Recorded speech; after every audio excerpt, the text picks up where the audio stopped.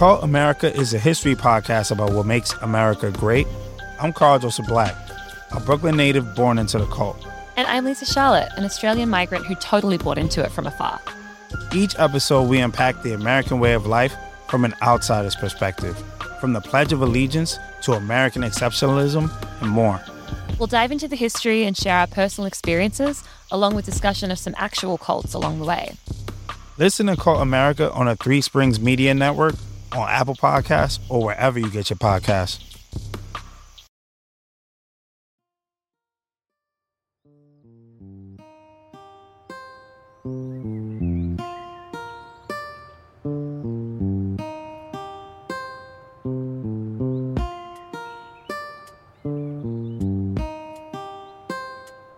Hello everyone, welcome to this week's episode of That Brooklyn Film Show. I'm Jabari. And I'm Sabonjale. And this week we'll be getting into the live action and animated versions of Mulan, what makes them similar, what makes them different, and what we like and dislike about each one of them. But before that, we're going to get into kind of the renaissance that Disney has had of remaking animated or classic films into live action versions. The first one that came out was actually Alice in Wonderland in 2010, which I believe was received pretty well. I think that because it came out in 2010, it kind of put that spin on the story that was like that 2010 darker spin that everyone was doing. Everyone was doing dark movies back then. It's like a dark version of everything. Was pretty well received, and since then it's kind of gone from like 1 to now it's going to be 23 in total by the time they're done making all of them. The second one was Maleficent, which again, I haven't seen Maleficent. That counts? That counts, yeah. That's not really based on any animated film, is it? Yeah, it is. Based on Sleeping Beauty. I know, but it was about Maleficent. Her story was brand new to the whole Disney storylines, wasn't it? I mean, but you're still taking a character based off of existing I thought that when I'm thinking remakes, I guess, the live action remakes. But I get what you're saying about it being a live action version of a Disney movie. Yeah. But it wasn't a live action Sleeping Beauty. It was more like a spin-off story. Yeah, that's true. I think it's also, again, it came out in 2014. So that's very much of the time where it was like, let's rewrite villains as these jaded anti-heroes as opposed to straight up villains and stuff like that. So it's kind of interesting to see where it's going from there, where then you start to get more of the straightforward live action remakes with Cinderella coming next. I saw Cinderella. Did you see Cinderella? No, I didn't see Cinderella.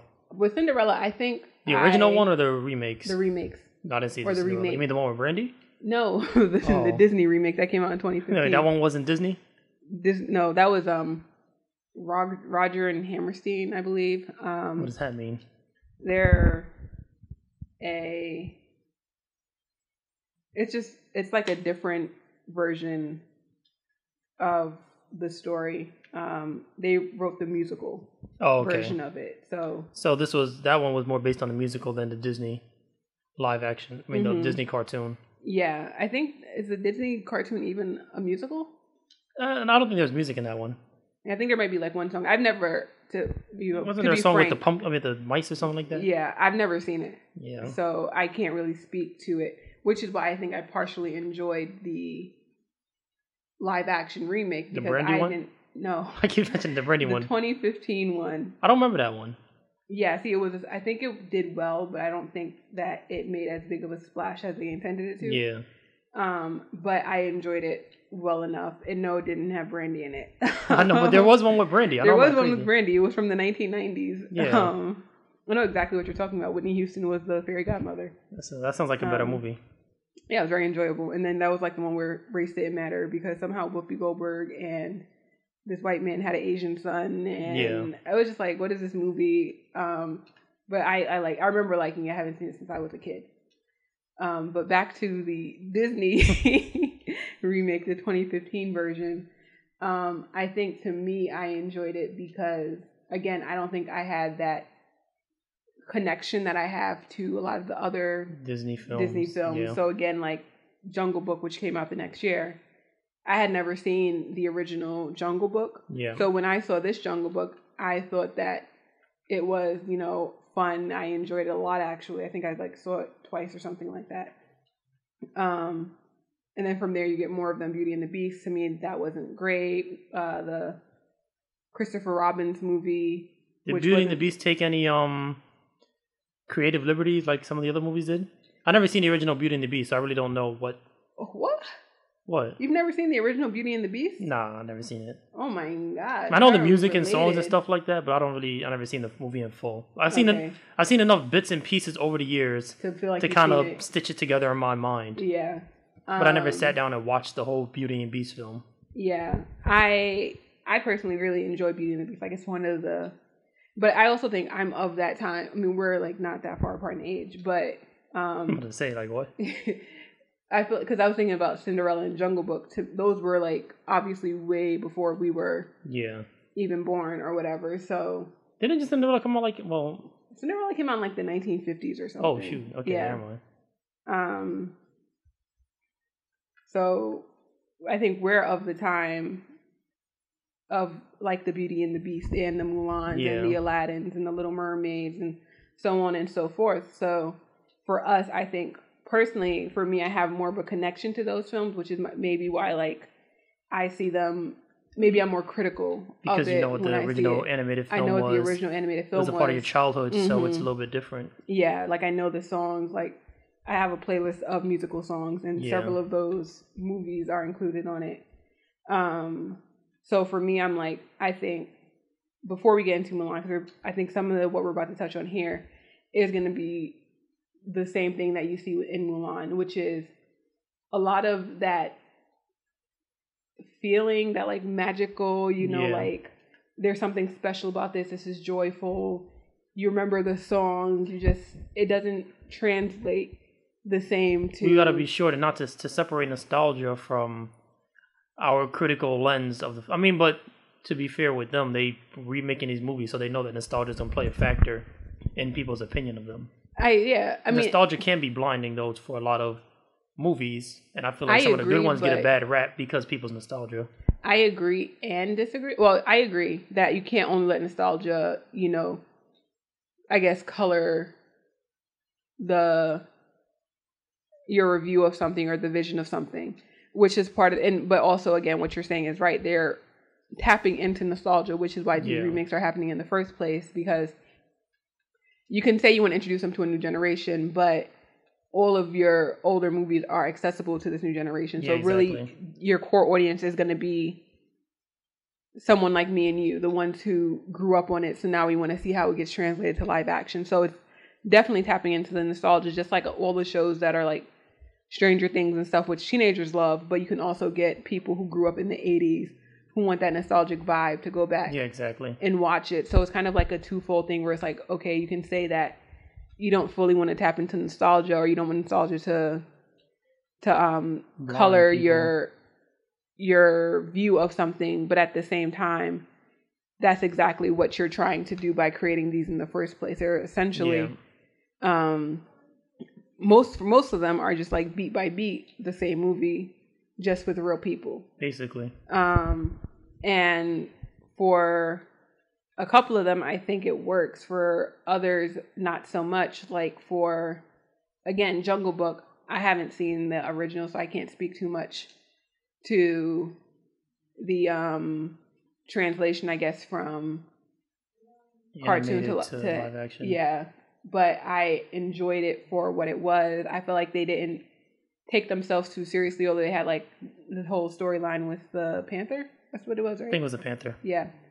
They had that panther or jaguar, one of the two. I think they're pretty much the same animal.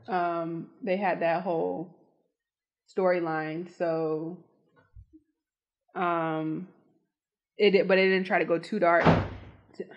To me, Beauty and the Beast tried to add like a feminist plot line, if I'm remembering correctly, and I was kind of like, I mean, I don't think you needed to add that on top of it, because you saw very much in the original film that Belle was very much like, I am my own person. Yeah. I'm not going to be like, his poor little wife or whatever. She was in the bookstore and all Aladdin that stuff, which was the same thing. Yeah, and I feel like some of those things are heavy-handed additions as opposed to the original film, which got the message across. Yeah, I think the problem with some of it, like Aladdin, it kind of felt like they tried to give Jasmine more like agency in the film, but it kind of didn't fit the plot. It kind of was just like, oh, let her have a song just to show that she's her own independent person. When they could have like ingrained her in the plot a little bit more, but I think they didn't want to upset the people who like the original too much.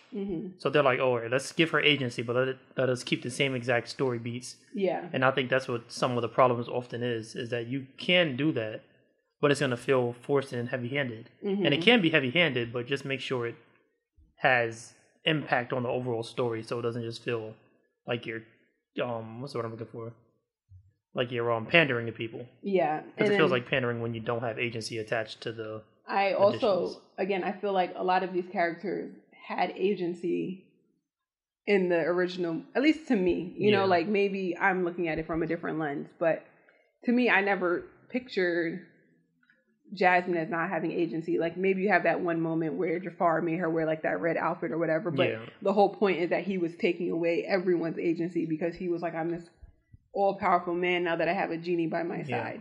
So, you know, if you want to take something like that away, that's understandable, but I don't think in the original movies, like for Beauty and the Beast or even Aladdin, that the original characters didn't have agency. And there's like different things you can discuss. Maybe people like to talk about like Stockholm Syndrome with Beauty and the Beast and stuff, but in the new movie, she still ends up with the Beast, so that was going to happen, you know, either way. That's like the central plot line of the film. And then you get into the issue where you do a literal remake with something like Lion King, which is heavily debated between, is that even considered live action, because technically it's all animated. Everything in there is CGI animals. And to me, that one didn't work because the thing with cartoons is that you can exaggerate emotions, right? Yeah. You can exaggerate a lion to be happy or sad or crying or however. When you take a real, like, realistic looking lion, it's harder for you to put that emotion upon it.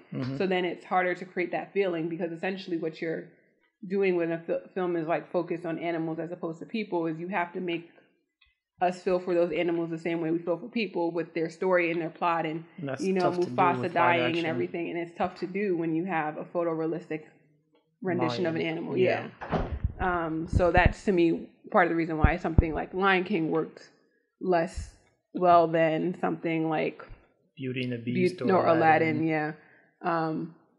I don't think Beauty and the Beast worked well at all. Oh, you don't like that movie? No. What movies do people consider that as good? I know that Aladdin was mixed received. Yeah. But for the most part, it was considered one of the better ones. I think Jungle Book was considered one of the better ones. That was considered well received. What else was well received? I think the Cinderella was decently received. Yeah. All the movies, none of them are like, oh my god, this is the one. This is a Oscar-worthy film. But I feel like Aladdin probably had the best reception so far. Yeah. I mean, Cinderella had 84% on Rotten Tomatoes. That's good. Aladdin had 57%, so maybe that's why I said it's mixed. Yeah. Like, maybe because I enjoyed it, I'm being biased. Yeah, I mean, I enjoyed it too. I'm gonna be honest, like, but I also think because I had seen so many of the live action Disney movies by that point, I went in there with low expectations. So when I actually enjoyed it, and I was like, you know what? Okay, and then I think this is something that we were talking about how the other ones don't capture. I feel like it was fun. Yeah, I feel like that's a big thing. That a lot of the kids' movies, the cartoons ones, were fun, and with a lot of live actions, you're missing that. So speaking of fun, let's go into the review for Mulan. Let's start with the 1998 version. Okay. Mulan is an American animated musical historical adventure film based on the Chinese legend of Hua Mulan, and essentially it is about Mulan, whose father is supposed to go into war, and instead of allowing him to do so, she takes his place and poses as a male soldier until she's exposed for who she is, and then has to convince her team to join or help her save the emperor. Her team. I'm not going to think of the word. Her battalion. Her unit. Her unit. There we go. I'm like, I know it's not a team in the army, but you know what I mean? Help them save her, or not her, save the emperor of China. So, what do you think of the 1998 film? I mean, what's so much you can say about the 1998 film hasn't already been said. It's a superb film. I think that the pacing of it is really good. The music of it is some of the best to me in any Disney film. My personal favorite Disney film is Hunchback of Notre Dame, because I think the music in that is like spectacular.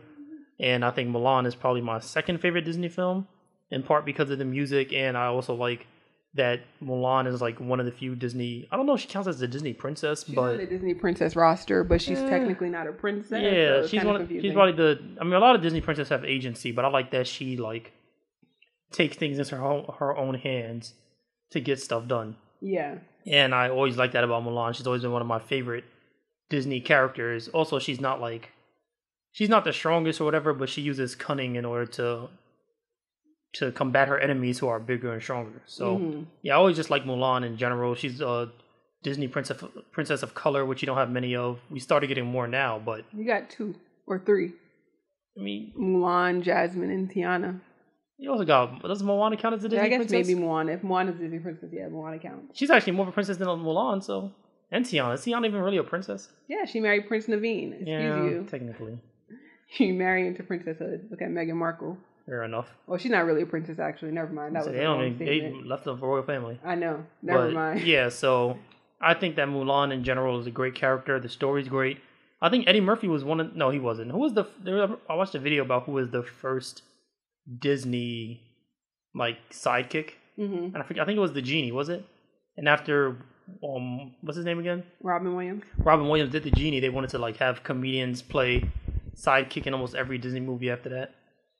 But yeah, I think that what's his name? Eddie Murphy in Mulan is one of the lesser annoying sidekicks. Lesser annoying. He's actually like funny, and he doesn't feel like they're just forcing him in for the sake of like having a comedic backdrop. So I actually like that about it. I like that. Yeah, just in general, I really enjoyed the Mulan. I like the characters. I like the music, and it's one of my favorite Disney films. Yeah. I think for me, actually, is my favorite. When I was growing up, it used to be The Little Mermaid, and then I grew up and I realized Ariel was 16 and she really just needed to sit down. So It was also like the 1800s when you as die I at grew 30. up, that's true. But she was also, a mermaid, so I'm assuming they probably That's had a true. better lifespan. Fish don't live that long though.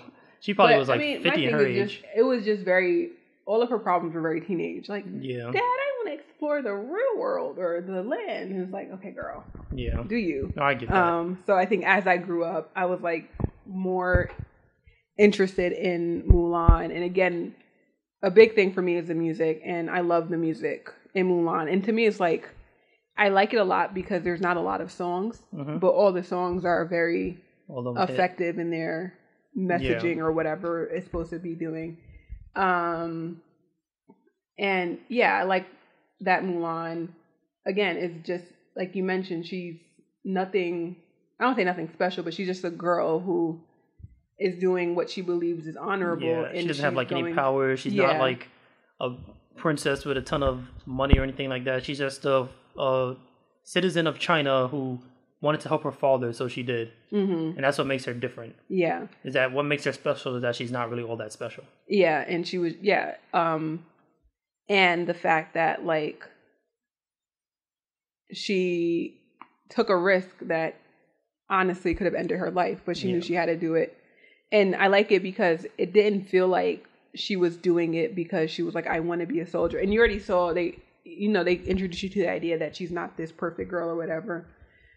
She may be more of a free spirit, but they never introduced you to this idea that she's like this fighter or anything like that. She just seems like a free spirit who maybe doesn't fit the mold of what a woman was supposed to be. She was very rebellious for her age, but she wasn't like a physical fighter or anything like that. She was just kind of a girl who felt something was wrong with some of the culture of her time, and she acted on it basically. Yeah. So yeah, you have, and then the characters that you have on the side, Mushu, even Cricket, or the trio of guys, I don't remember their name, I'll be honest, who bring that comedic element to it that you get to know. And then Li Shang, who is like the best, if you call him a prince, best Disney prince in my opinion, besides like Aladdin. They count him as a prince? I don't know. What I say? That's they reaching now what a prince and a princess is. I mean, it was fully a general. Yeah, so okay, a general, but he's like one of the best Disney ones that I think. No, I can agree with that. If we do count him as a prince, I mean, his competition isn't really that tough either. That's true. You got what, Aladdin? That's Aladdin. You got like all the ones that like to kiss sleeping girls, so they kind of automatically out of the yeah, they out of the picture. They don't have that much character development anyway. Prince Charming from Cinderella, who couldn't even tell a girl by her face but by her shoe. Yeah. You know, you got a bunch of messes. So when you have one that's interesting, that makes a film more interesting. So I personally love the 1998 version of Mulan, the animated version, and I think that rewatching it right before watching the 2020 version helped inform my opinion of the 2020 version more, so that, like you mentioned, you can kind of get lost in the nostalgic aspect. But I think watching it again without thinking about it from that nostalgic lens, and maybe that's another conversation we could have for another time. Maybe it's impossible to remove. Yeah, I think so. That nostalgic lens. But I do think that there are movies that I've seen from childhood that just don't hold up well. Yeah. And to me, most of the, again, like something like Little Mermaid, I think Little Mermaid holds up perfectly fine.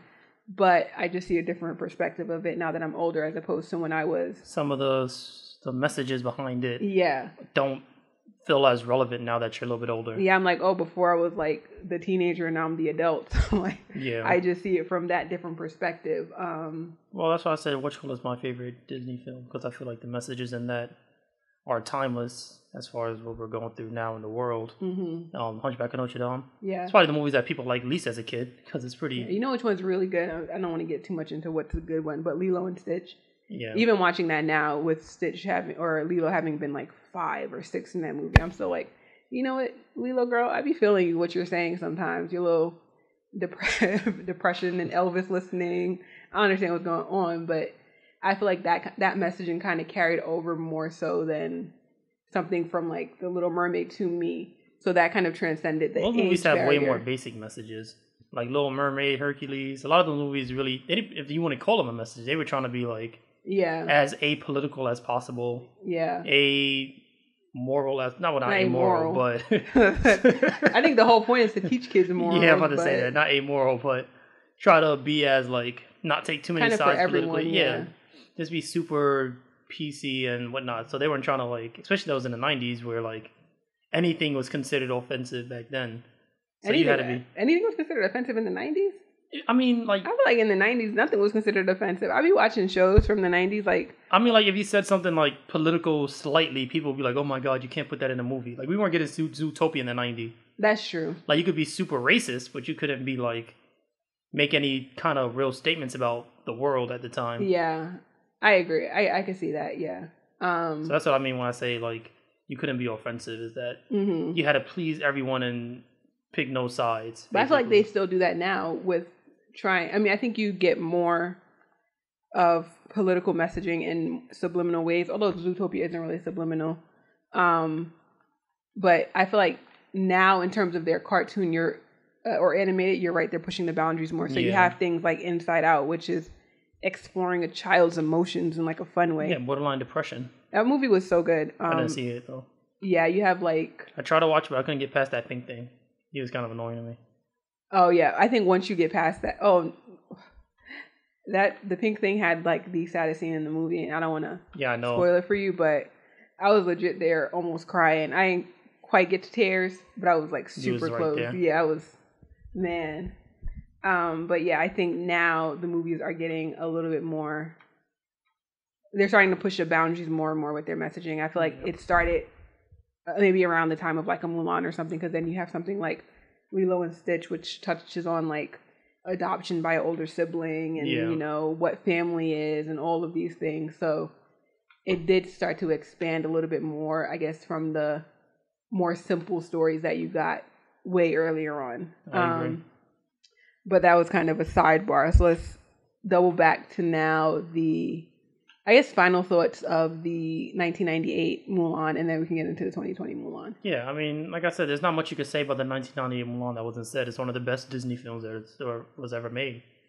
And it feels timeless. The messaging in it is always going to be timeless. Like, stand up for what you believe is a message that's probably never going to go away no matter where you are in the world. Mm-hmm. Unless you're, like, living in a dictatorship. And even then, they're going to still push those messages.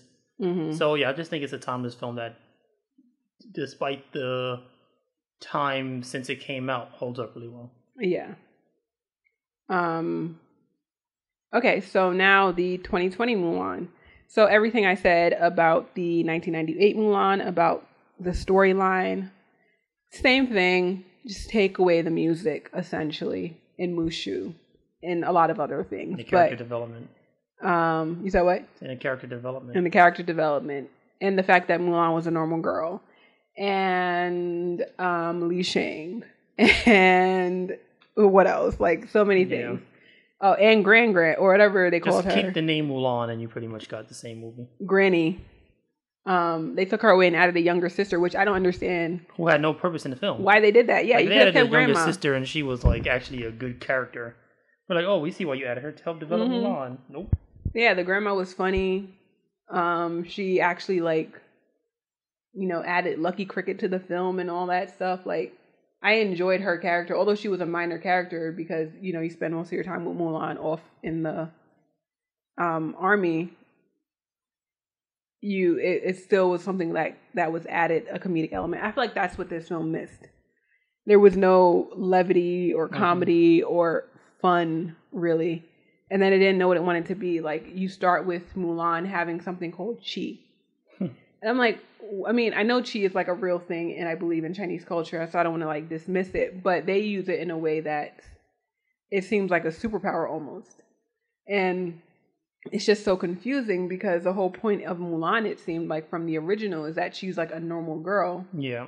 Who, by circumstance, her father has to go to war, and she knows that this man is injured, so she goes to war for him. Yeah. Knowing she's risking her life, to be Mulan. Because if she was like that in the movie, where she had superpowers, super training, it wouldn't have felt as special. Because it's well, you obviously could handle yourself, so you're not really taking much of a risk if you can beat all the bad guys up. Mm-hmm. So you're basically John Wick of Chinese culture back then. It's why do we care if you're going to go to war? Because we know you're not going to be in danger. Yeah. Where's the risk involved in this? They put all the risk on the if you get caught, you're going to dishonor your father. But then that okay, as we get further into the film, we can talk about that, because even that part, she was dishonored for about 2 minutes, and then it wasn't even a reveal. It was or it was a reveal, but it was more I'm revealing myself as opposed to I'm saving you getting injured and basically, getting caught, kind of thing.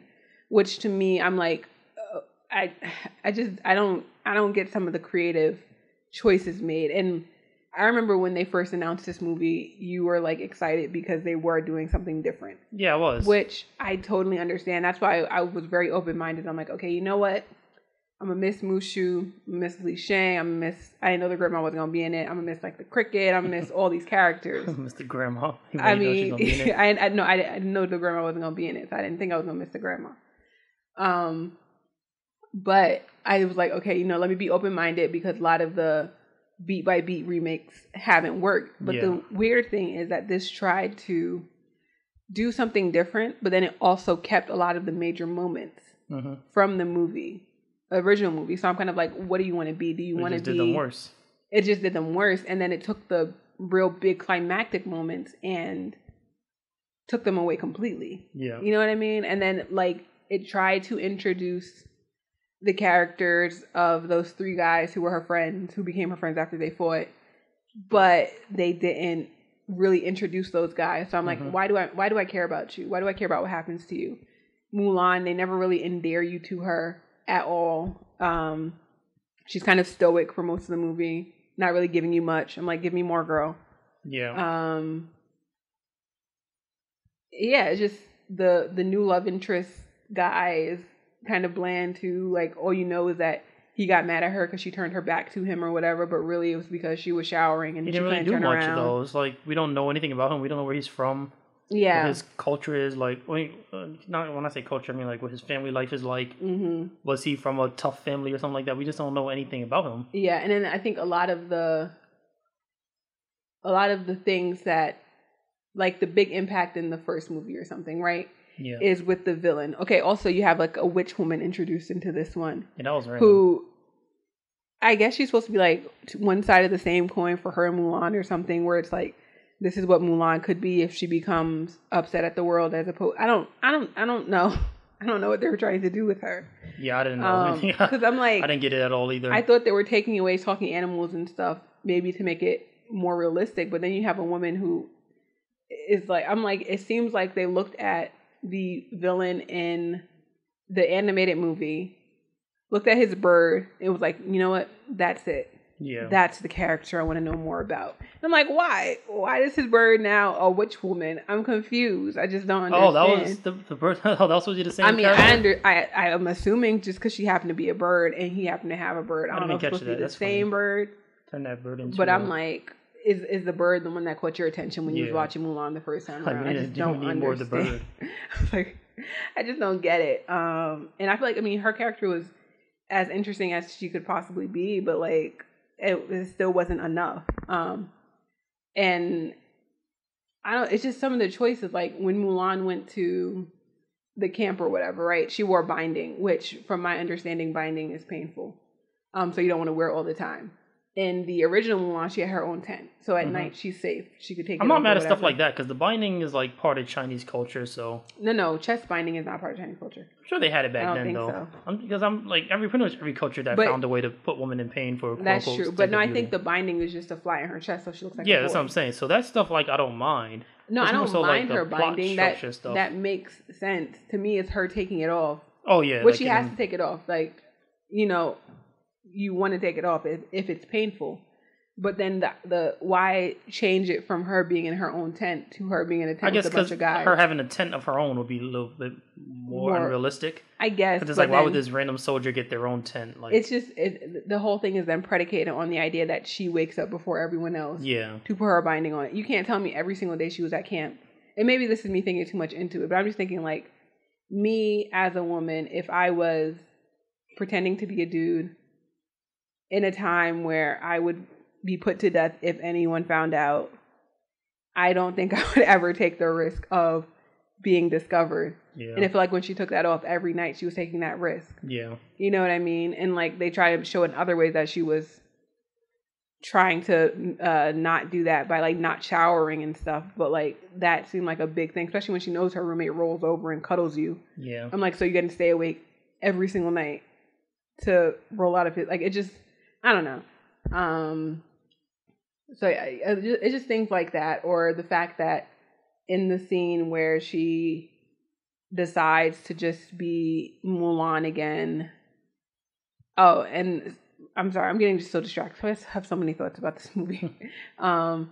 They threw that random line in from that one song, A Girl Worth Fighting For. Mm-hmm. I'm like, if you're not going to add the music, just don't add the music, or add the instrumental, but this doesn't fit in this part.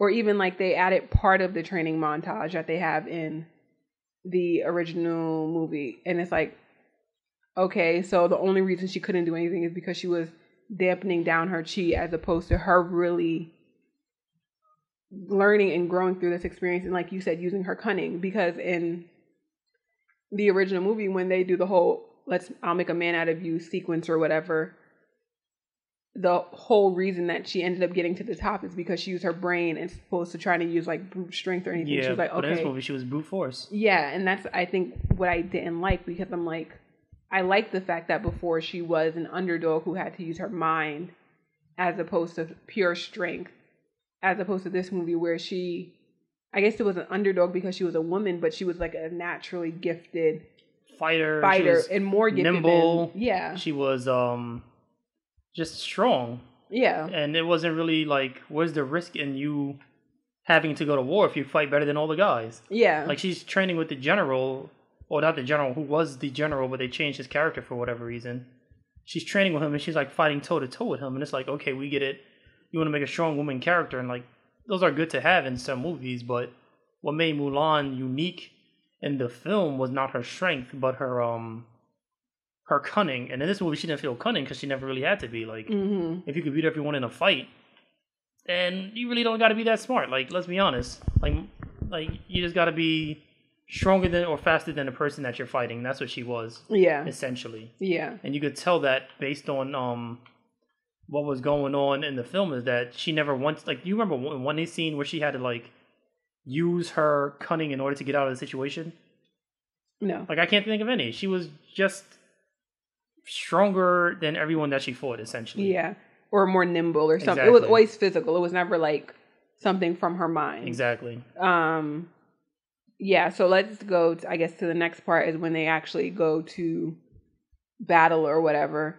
And again, that's another part of the movie that I feel like had a little bit more emotional resonance because, you know, obviously in the original movie, it was Mushu who created this order for them to go out to battle. And then they end up just finding out that the villains kind of decimated this village and his Li Shang's dad as well. They have that in the movie? Yeah. I remember them leaving, but I just don't remember the reason they left. Yeah, Mushu okay. created like a note. Remember he was on a panda's back? No, I remember that. I'm talking about in the live action version. There was no Mushu, so who was the one no. I think they just happened to really be going to battle. Yeah, so I was confused. I was like, they didn't have that in the movie. What was their reason for leaving the village in the they just they actually really went to battle. And that's another thing. I don't know. I feel like those moments like that help build out the story of the movie. I agree. And again, even when you're at base camp, for that whole time, I feel like that's when you should have gotten to know all of the characters, but it was really just a montage of Mulan rolling, Mulan fighting, the three guys who you really don't get to know or care about talking for a little bit, but they never really, do they ever say their names or introduce I don't think themselves? So. They kind of just let you know they're them because one is chubby, one is a little bit goofy, and the other one is a tough guy. But yeah. You just have to assume that's the people. Even though they're nothing like the characters in the movie, mm-hmm. You just assume like, oh, that's that, haha, that's him. Yeah. I remember you from the movie. Yeah. Even though y'all got nothing in common with the actual characters. Yeah. So yeah, to me, like none of that works. And then you get to the battle and they start battling, whatever. I barely remember the battle. The one scene I remember is when I don't know how she gets over to like, it looks like a sulfur field or something. But she gets over to the sulfur field and she's fighting the witch woman, and the witch woman, they're talking and she was like, you'll never survive if you don't say who you really are or something like that. And she then throws a star at her or something, but she's saved by her bindings. Yeah, that part was weird. Which, okay, whatever. Maybe they're real thick. The part I don't understand is then, I guess the whole speech is in her head. You'll never be who you really are, blah, blah, blah.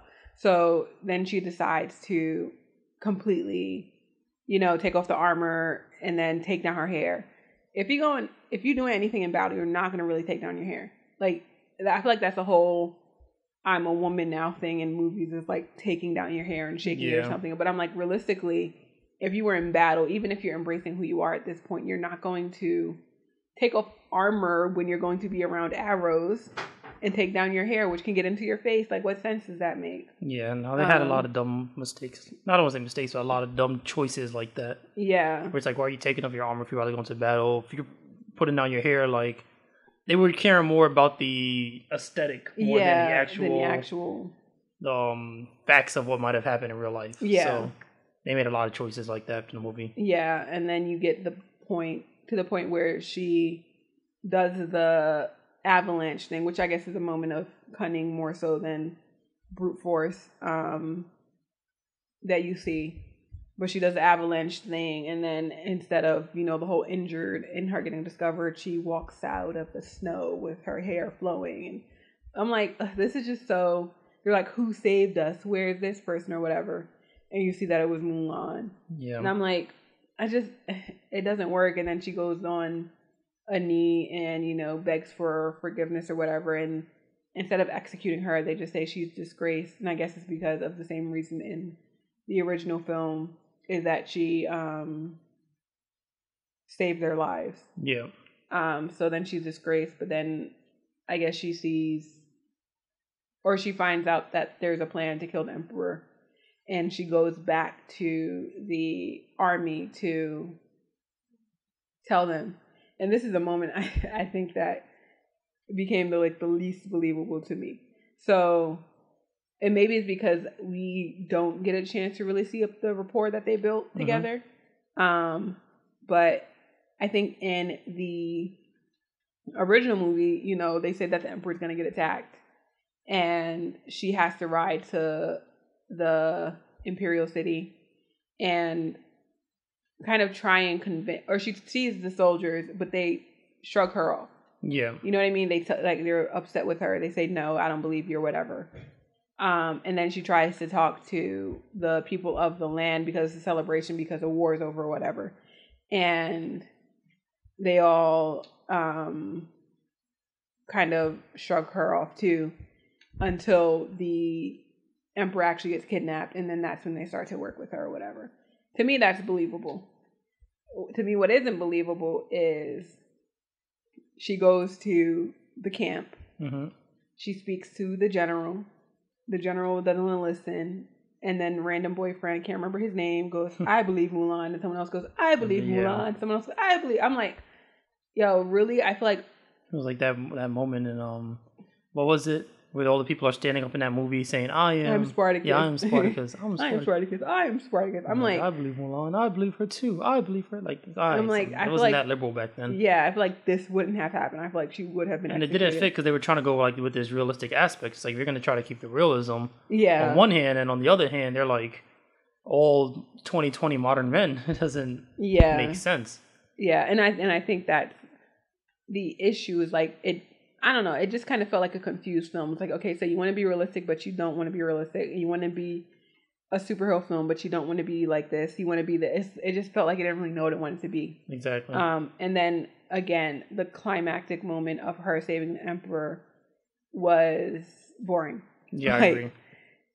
It's kind of like an acrobatic dance thing, or not a dance, but you know, like she's jumping through the scaffolding and balancing off these things, trying to save the Emperor. She has a final showdown with the witch woman, who eventually they come to agreement. That was weird too. That was out of nowhere. That they come to an agreement. Yeah, I was like, I guess it was kind of like, we're both women, we get each other because we're both, you know, like, these special women this? Or whatever. You're right. And then she sacrifices herself for Mulan. I'm just like, it's just generally a confusing. I don't know. Like, nothing about it was enjoyable. I agree. It was just all boring. Yeah. The whole movie from beginning to end was a boring film. Yeah. And there was no real, like, any changes they tried to make didn't work, and the things that they try to keep didn't work because of the changes they made. It's like you can't do what, like, if you're going to take something that works, do it. But if you're going to try to change things, try to make it work. Like, I feel like the changing of the genie in Aladdin worked because Will Smith is another charismatic actor like Robin Williams was. And they couldn't just be like, oh, let's try to recreate what Robin Williams did, because that was so frantic and it was like very much of the times. Like, you know how he used to do like a bunch of impersonations? Yeah. That wouldn't work today because impersonations aren't as relevant or funny as they was like in the 1990s. Yeah. So they're like, let's do what Will Smith does really well, and that's like be the kind of fun, cool guy. In Mulan, they didn't have anything like that. They're like, let's make it more serious. Okay, but are you going to improve on the characters then? Are you going to give the characters more like of a serious background? No. So what are you trying to make it more serious for? There's no real point in doing that.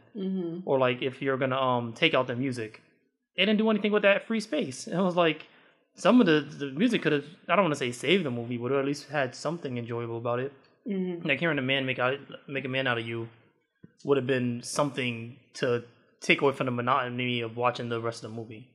Yeah. So yeah, it's like every decision they made in the whole film was just like, why? Because it didn't make it better in any way, and it only made it just more questionable. Yeah, I agree. Because now I'm thinking about it, I'm like, I mean, obviously the movie was longer, and that's another thing. The movie was longer. Yeah. But it felt like I got less from the characters, and I don't know if it's because you have songs or what, but those things seem to really have a big impact on the overall storytelling quality. Because I'm like, how do you have a 2-hour movie, but I still feel like I don't really know your characters, except for like, I guess, overarching not even characteristics of theirs. Like, I know Mulan has chi. I know that this and, and that. But I don't know who Mulan is as a character because you didn't endear me to her in this one the way I was in the cartoon. So, yeah, I just think that this one, to me, worked less than a lot of the previous remakes. Mm-hmm. And it was and I'm thinking, like, maybe it would have been better in the theater. And the only reason I think that is because it seems like it was a pretty film to look at. And I think that on a really big screen, it could be really nice to watch. But from a home viewing perspective, where I feel like it hinges more on the story and the storytelling. Well, I mean, not even the story. Well, again, less the story, more the storytelling, because the story is very much similar to the original movie. It to me, it failed on those aspects. Yeah, no, I fully agree. I literally can't think of anything I enjoyed about the movie. Like, it's one of those films where I sat there the whole thing. And some movies are, like, so bad that you could, like, laugh at it and make fun of it. Yeah. This movie had a high production, so it wasn't bad in that aspect. So you couldn't really make fun of anything. So it was just a boring film. And it's that's the worst kind of movie. It's just, it's boring and it's a boring, well-made film. It's like, the costumes are good. The setting is well shot. And all this other stuff. So you can't make fun of that because it's like, oh, look at that. They made a mistake. All that's good. So it's like, wow, this is just boring. Yeah. And then another thing is, I'm sorry, I just thinking about the fact that Mushu was gone, which I think part of it because his name was Mushu, and I think that was like racist or something. Really? Yeah. But the dragon? Uh-huh. What was racist I think his about name Mushu? came from Mushu pork or something like that, which isn't really Chinese or something. That's very Disney in the 90s. But that whole Phoenix bit. Yeah. It came and went. Like, I don't know what they were trying to do with that Phoenix. I guess it's supposed to be like she's a Phoenix rising from the ashes, but I never felt like she was in the ashes to begin with. You know what I mean? I feel like with the Phoenix rising to the ashes. Oh, that's like her rebirth moment? From the ashes thing, it's usually a rebirth. It kind of felt like she wasn't reborn, but maybe she was finally becoming who she was or something. So it felt like a Phoenix maybe wasn't like Harry Potter had a better Phoenix. the right analogy or something. I don't know. But to me, those moments didn't work. So I feel like they were trying to keep like, okay, let's keep the ancestor aspect, but instead of Mushu, let's have the Phoenix. Let's keep this aspect, but instead of this, let's have this. And it's just like, again, you were right. It was boring. And I think that's the biggest problem because the original Mulan is not at all boring. And this one was. It was just boring. And I think like, again, whatever faults you can find with the Aladdin from last year. It wasn't boring. It wasn't boring. It was, you could say whatever you want about it, certain parts that need to be added or certain things that were kind of corny, but it wasn't boring. It was still an entertaining film that was fun to watch, even if you didn't like the decisions they made or the changes they added in. Yeah. Which I personally did. Yeah, and I think that's like one thing when I go to the movies, again, you can have like a really bad movie, which sometimes can be fun, like a movie that's so bad it's good kind of thing. Yeah. Or you have a good movie, or you have like a middling movie. To me, it's like just a bad, boring movie, which I think is like the worst kind of movie because choose one: be bad or be boring, but don't be both. Yeah. Like what's his name? The Room. That's a bad film, but it's not boring. Oh, no, not at all. Yeah, it's like movies like that. Like, you could be bad and entertaining, but when you're bad and boring, it's like you're just doing everything wrong. Because even some films that are, like, good films are kind of like, I don't really want to watch right now. It's a little boring, you know what I mean? But, like, you recognize the fact that it's a good film. Or maybe not boring, but slow or whatever. But with this one, it was like, I wouldn't go back to it, not even for, like, if the visuals are nice enough, but it's not nice enough for me to want to watch it again or something like that. So, yeah, I think that this one wasn't it for Disney. I'm sure they're going to make their money back, so I don't care. But this one wasn't it. I'm hoping... Maybe not, since it's on streaming and a lot of people aren't paying for it. That's true. I'm hoping that Little Mermaid is going to be good because I'm really looking forward to seeing Halle Bailey in it. Oh, yeah. They're going to have music in that one? Uh-huh. They better have music in that one. You got that girl and don't use music? I would be like, You know, people are already mad because they got a black Little Mermaid, but I'm here for it. Although, like I already mentioned, my issue with Little Mermaid, but They're gonna dye her locks red. I hope so. I hope they let her keep her locks and don't do like They don't destroy her wig locks or or dyeing something. it. I learned about that.